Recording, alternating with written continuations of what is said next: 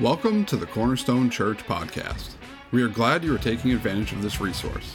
If you would like to find out more information about our church or connect with us, go to cornerstonebv.org. You can also check us out on our Facebook page @CornerstoneBV. We hope that the message today impacts your life and draws you closer in your walk with Christ. Man, you can have a seat. How are we doing this morning? Oh man, that was pretty slow. Let's try it again. How are we doing this morning? Okay, much better. All right, as we begin this time of our worship service, I want you to just imagine you're kind of out walking, and for once it's sunny, all right? And you're not really thinking it's just a regular day, and you come up against a gigantic file cabinet. And for kids in the room, that's what we had before computers, all right? Your parents can explain, or maybe your grandparents, I don't know. But in that file cabinet, it has your whole life. It's like the people you've met. It's the things you've done, said, thought. Good, bad, and the ugly. All of it. What would that look like? And so we're going to watch a video where that actually kind of happens to somebody. Let's watch. Pretty much since forever, humanity has been trying to devise means, political constructs, philosophies, religious systems, in order to do something about the debt that we have before God. And yet in all that time, as we learn from Paul, and we know ourselves from experience, it all fails. And that always has been the case, is the case today, and always will be the case. As we've seen over and over, Jesus is enough. Father, we just ask for your grace upon grace this morning, that we would be ready to hear your truth. For some, a truth that we've heard many, many times, be reminded of what you've done for us and what that means, Lord, truly means. But Lord, for others, maybe for the first time, have heard this message. And God, I pray that you would, this truth would not be, it's not mine, it's yours, that you would use me as a vessel that would be clear, so that you would open our eyes of faith, our minds, our hearts to receive what you would have for us today, whatever that might be. Oh God, let us be eager, not just hear your word, but to do it and to be changed one degree of glory towards you, your Son, our Lord Jesus Christ. And it's in his name we pray, and all God's people said, amen, amen.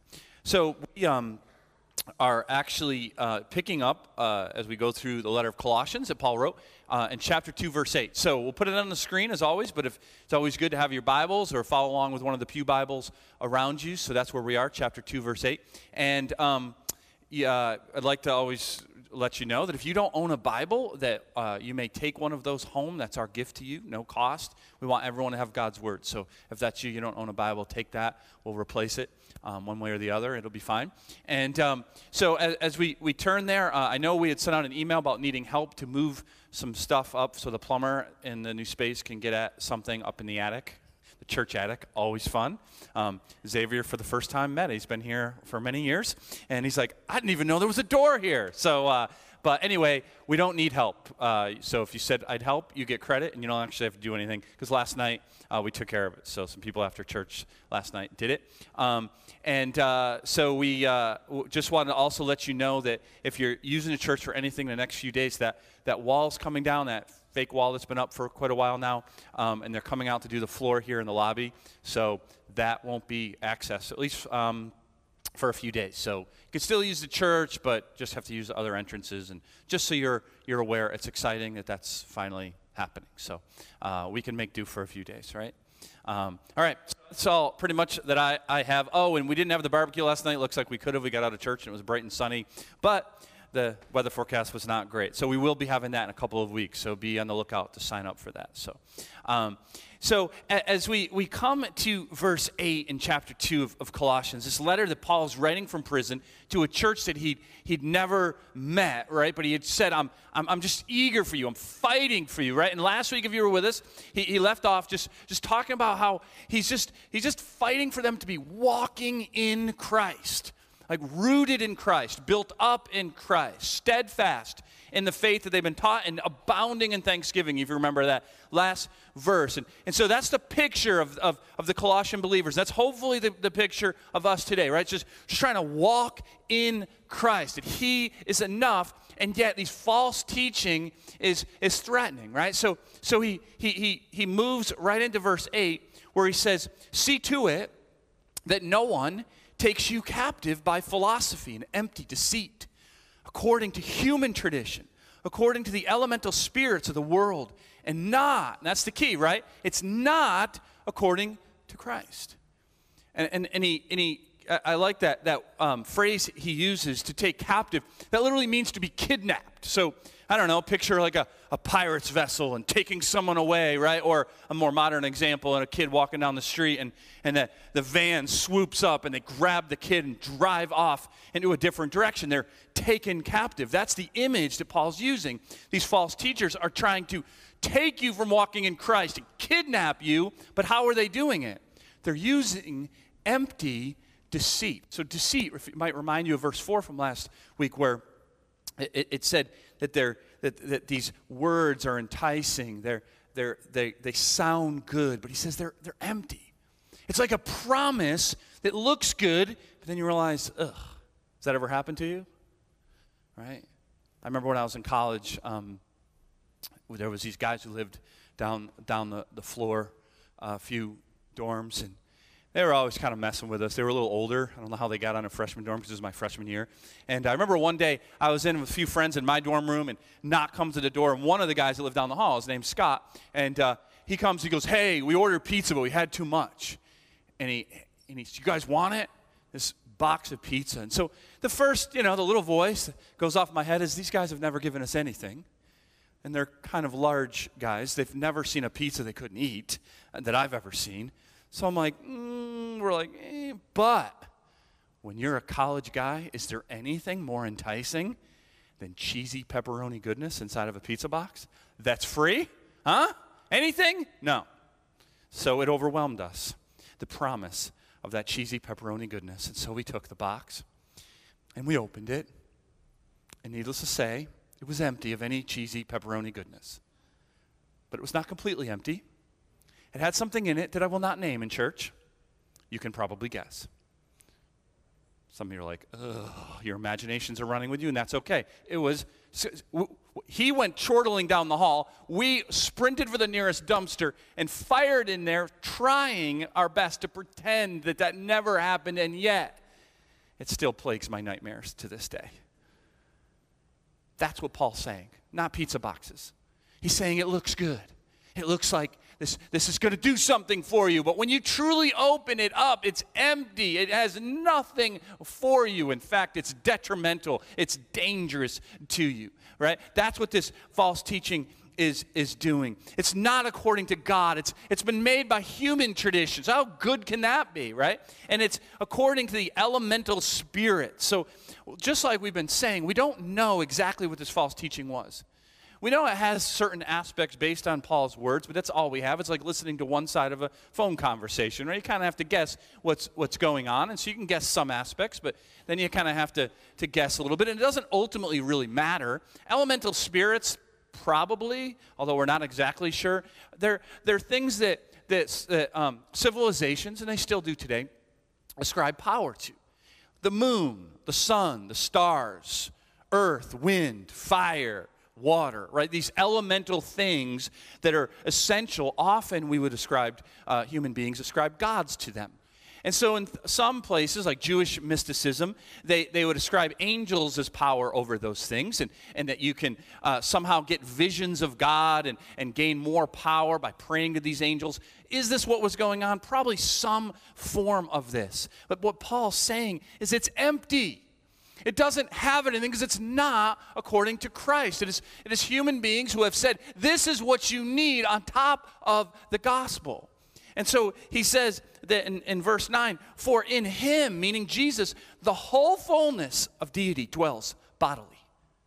And you have been, Christian, you have been filled in him, who is the head of all rule and authority. Why would you want elemental spirits of the world when you have full bodily God in the flesh, Jesus Christ, who created all those things, rules all of those things? And if you're a Christian, you actually have been filled by the Holy Spirit. You've been filled with that which God has for you. You do not need anything else. And so, again, this theme is resounding over and over in the letter. Jesus is enough. I know there might be a few of you that are like, this is kind of repetitive, keep it. And so, bear with us, because most of us still need to hear this. We still need to hear that we do not need energy stones or chantings or powers in the universe. We do not need to make penance for our sins. We do not need special privileged prayers from specific clergy, right? We do not need human traditions. Jesus is enough. The gospel is enough. And it's my deepest prayer that you could firmly and finally grasp that He is enough for you and for me. It's a prayer for myself too. That human traditions that we cling to, when we cling to these things, we are actually saying that Jesus is not enough without saying it. When we think we need something beyond Jesus and what He has for us, we are saying He's not enough. Jesus isn't a truth, He's the truth, right? He's not a wisdom, He's the embodiment of all wisdom. That's Paul's point. And he goes further in this passage in saying, why is He enough? And you'll see throughout this, kind of like the great hymn we had a few weeks ago in chapter 1, over and over again, in Him, with Him, in Him, in Him. Watch this. In Him also you were circumcised with a circumcision made without hands, by putting off the body of the flesh by the circumcision of Christ. Now, just like Paul's apt to do, this is a complicated sentence, right? Some wonder, why is he bringing up circumcision here? And then some think that maybe the false teachers were trying to make it as part of their system to get circumcised. As you read in Galatians, there was those false teachers that did that. We really don't have any proof of that. But what he's bringing up circumcised here, what you need to know, that was, of course, the physical sign for the Jewish male that would be circumcised. They did that as a physical sign of what was supposed to be a circumcision of the heart. They are set apart as God's people. They are holy people living for God. They often failed at that. But that was what was supposed to happen. And so we learn in the New Testament that there's a new covenant, right? And then now there's what Paul says, you, Christian, have been circumcised not by human hands. He's not talking about that Jewish circumcision. He's talking about one that God does, right? And God establishes a new covenant, meaning you, as a Christian, are set apart as His holy people. Why? Because of the circumcision of Christ. He's not talking again about Jesus as a Jewish boy at 8 days old. He's talking there about the cross. Because the covenant, the new covenant, was made by His blood.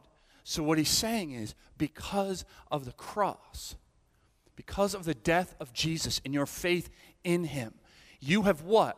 Put off the body of the flesh. That's your old life. Before you knew Christ, the old life of flesh. So what he's saying is that my old life of sin and flesh was killed with Jesus on the cross. Death with the death of Jesus. And then he goes on to say, also, having been buried with Him in baptism. And we're having a baptism next week, right? 7 people. Next Sunday are going to be baptized. And that's a picture. So what he's saying is, it's a beautiful picture, baptism, right? That's why we go fully underwater, because it pictures you, right, immersing fully, identifying with the death and burial of Jesus Christ. And so Paul says that you pictured what really happened, and that is your old life of sin.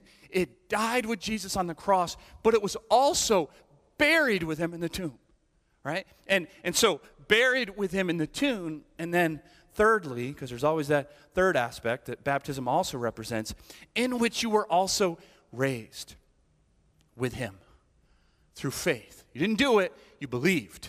Through faith. Who did it? The powerful working of God, who raised Him from the dead. So also pictured in baptism, when you come up out of the water, what?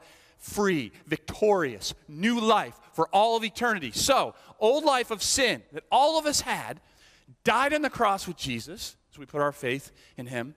Buried with Jesus, right? But your old life stayed buried. Your new life rises. That's the beautiful gospel, that you now have new and full, beautiful life with God for all of eternity. And it is my heartfelt prayer that you and I would never, ever, ever get bored with this. If you're bored of the gospel and you want something else, you don't understand the gospel. You don't understand the wretchedness of who you are, but the victory and freedom of who you now are because of Jesus, because of the powerful working of God.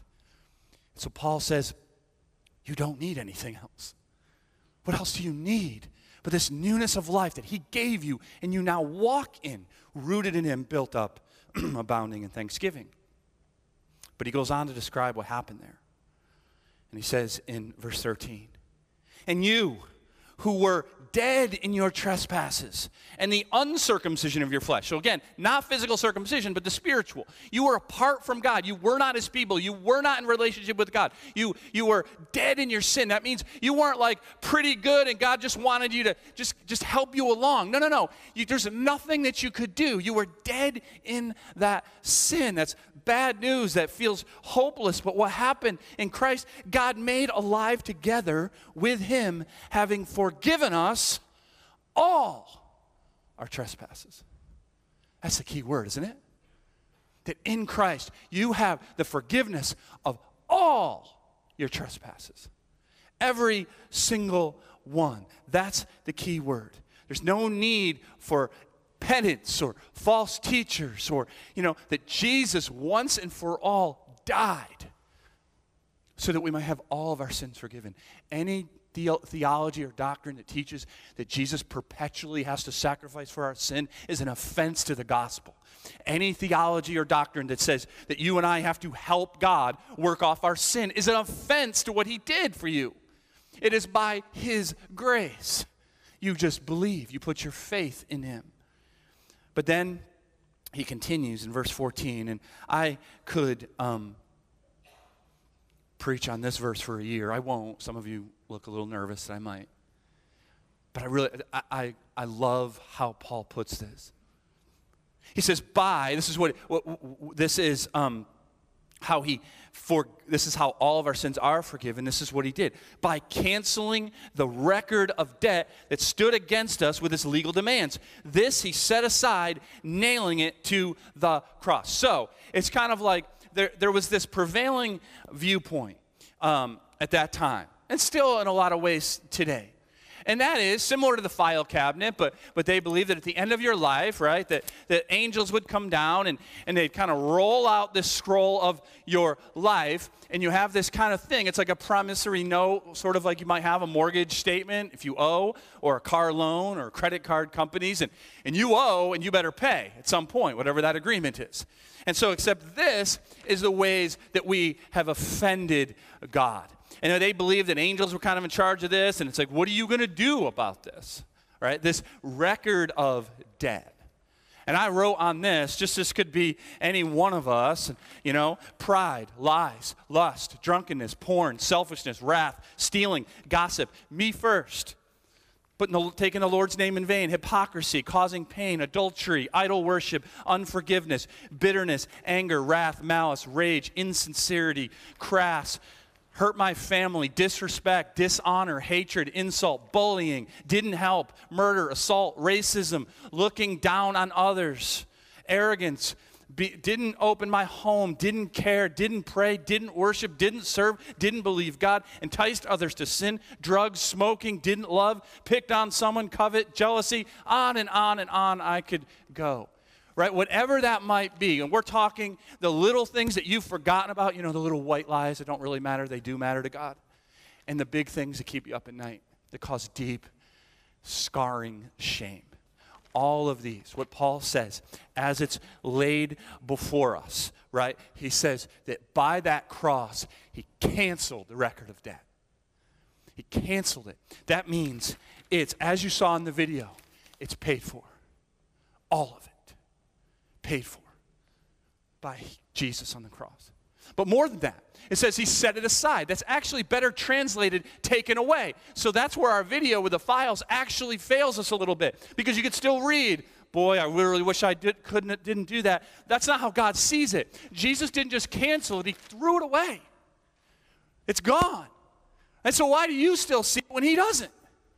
Why do I still stay up, wake at night, saying, I wish I had, when it's forgiven because of Christ? He said that it's paid for, right? It's legal demands, but then he said this he set aside, nailing it to the cross. And so you actually want to picture these sins, right? This whole record of debt nailed with Jesus on the cross. Now, what does that mean? What does Paul mean by that? You see, if someone was put on the cross in those days, and we don't have that anymore, thankfully, what they would do is they would put on usually at the top what the crime was why they were being crucified. So you'd walk by and say, well, I better never do that. Now, did that happen to Jesus? Well, he didn't commit any crimes, but they did put something on, remember? King of the Jews? Because that was all they come up with, right? And he was the king of the Jews, so it wasn't actually a crime. But that's what they wrote. But here's actually the picture. It wasn't physically there. Paul's saying actually nailed to the cross with Jesus was your record of debt and my record of debt. And anyone who's trusted in Christ, that all over that cross was nailed, every last sin, right? That when he died and was buried, so was this. Dead, buried, canceled, gone. All of it gone. And so the triumph of the cross is over the condemnation of our sin. You see, others might condemn you. You might condemn yourself. Others might scorn you for your addiction or your lust or your lies or the things you've done or how you've hurt or whatever that might be. But you need to understand that in Christ it is paid in full. He said it is finished. It is nailed to the cross. It is buried and gone. He doesn't see it. It's been taken away. And so that's what we have to understand about ourselves. That thing that you still feel deep shame. It's like, I don't see how that can be paid for without me doing something to work it off. It's paid in full. It's nailed to the cross. It's canceled. I want to do me a favor, because we all struggle with this, I think, or certainly some of us. Just for a second, close your eyes. Close your eyes. Just so I can see you, but no one else can see you. I want you to do me a favor. If there is something that you feel like is a sin that you've done that still plagues you, or a shame that still plagues you, raise your hand. Go ahead, raise your hand. Keep it up. No one else can see it. Okay, you can put it down. We're going to give you the opportunity in a few minutes to deal with that and nail it to the cross. You see, last night, people have already done it. You might have been here before. We should do this on Good Friday, but with this passage, how could we not? Because that has been dealt with. If I could get you to understand that, as Romans 8 puts it, there's no condemnation for those who are in Christ. That cross triumphed over it. If I could get you to understand the depths of your sin before, but now the new life in Christ that you have. If I could get all of us, including me, to understand that God does not condemn us for something that's already been paid for. That would make him unjust and not holy. And here's something I also wish you could understand, is that that's how we not only should see ourselves, but that's how we should see our brothers and sisters in Christ as well. That how can I hold a sin against you when God doesn't? How dare I be offended by you and say, I will not forgive you when the King of the universe, who created me and did so much for me, and I can't forgive you? This is why we grow in humility, and we must crush the haughty religiosity, high horseness that we can have when we look at others and think we deserve a break, but they don't. That's why the Bible's constantly saying, forgive your brother, forgive, forgive, forgive, because God forgave you in Christ. And so if you're struggling to forgive someone, maybe that's what you need to nail to the cross today. Because I've done that too, and I've realized God has to reveal me in some painful prayer moments that how dare I hold that against you or anyone when God doesn't hold some of the deepest sins of my life because Christ has paid it in full. He's paid for yours too, so how dare I do that? This is how we grow in humility and learn how to forgive others. And so I want to leave you with this one last verse and one last triumph that Paul gives us this amazing picture what also happened at the cross. He disarmed the rulers and authorities and put them to open shame by triumphing over them in him. In him. And so this is a picture that we wouldn't quite understand, but they would have. And I want you to imagine you're part of a nation, right? And there's this enemy nation, and you see they're threatening, and they're going to try to conquer us, and they have this fierce army, and we're scared. Look at those chariots. Look at those horses. Look at those warriors. Look at that army. Oh, my goodness, what are we going to do? But our nation's army goes out to war and flattens them, conquers them completely. What they would do is take that previous fearsome army and kind of show them beaten, defeated, weary, and exhausted, and parade them through the towns so that you and I could see no longer do we need to be scared of them. Once our enemy, but no longer do they have power over us. And so what Paul's saying is that at the cross that Jesus also disarmed rulers and authorities, that's Satan and his demonic forces, and the power of sin and temptation. They're still trying to tell you as a Christian that it's too overwhelming for you, and you can't, and this is why you won't, and you shouldn't, and you aren't, right? And yet what Paul's saying is, no, previously to be feared, but in Christ they are paraded before us. Right before us, you have the victory over them. And so sure, before knowing Christ, the power of sin is too much. Our old self, it's too much, but no longer. Like, we should never still think of ourselves as weary, wretched people. I hear Christians say that. It's not true biblically. You're not a wretched person. You're a child of God, not because of you, but because of Christ. Stop living your life as if you're still that old, wretched person, right? This is what he's saying. We have this old life. Remember the chain we've used before. And the picture of we were chained to our sin, kind of like in our video that we watched, chained to the file, chained to our record of debt. What Paul's saying is when we put our faith in Christ, right, what happened was that chain that once was all over us, it's gone. It's gone. And so yet, sometimes, and I'm with you, we actually live our life like this.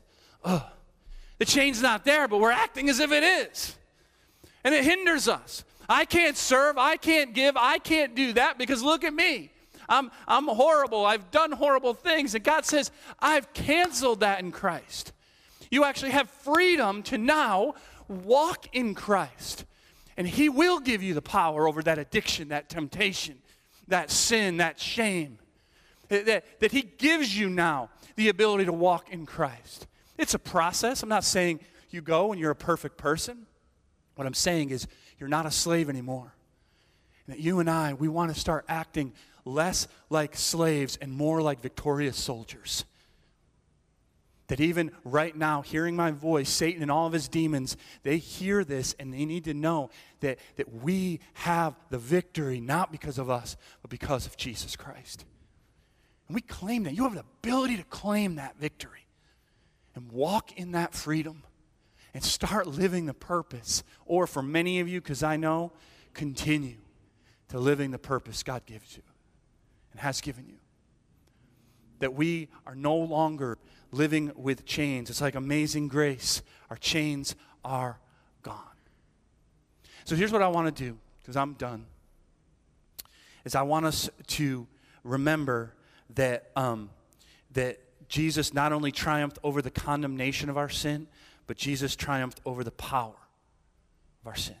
So the guilt of your past, but that power as you walk into your future. And so what I want us to do is take this opportunity, and I'm sure our worship team will come up at some point, but before we close and sing, is give you that opportunity I promised. And that is, if you have something that's still plaguing you, a temptation that you have thought, man, I can't beat this, nail it to the cross. A shame, nail it to the cross. Something that you're just like still holding on to with wrought with guilt, nail it to the cross. If you came in here not a Christian, you're invited into this relationship. All you have to do is put your faith, heartfelt faith, in what Jesus did for you. And so maybe you just want to write guilt on a piece of paper and nail it to the cross. It's forever sort of just cementing the fact that you're his. You can do that. Whatever it might be. And don't feel bad if you have nothing. This isn't, this is when God lays something on your heart to respond in a physical way, can cement it for you. So you don't just kind of get up and go home. You say, I've left that there. I've symbolically shown, right, that this is, whatever is plaguing me, and I'll go first. And this isn't just for show. This is actually for real. In fact, I'll tell you what it is. It says pride. It says pride. Because I've come to know that anytime I get frustrated or angry with someone or upset about a situation, it seems like it always comes down to pride for me. And I want to leave that there, because all those times where pride has gotten in my way, Jesus died for those. So you can't condemn me of that. I can't condemn myself. Jesus paid for it. So I'm nailing it to the cross. And so I'm just going to give you a few minutes. We don't have to go one at a time. There's a few hammers up here, nails, plenty of paper. And once everyone's done and we've wrapped up, I'll get us going and we'll worship. So go ahead.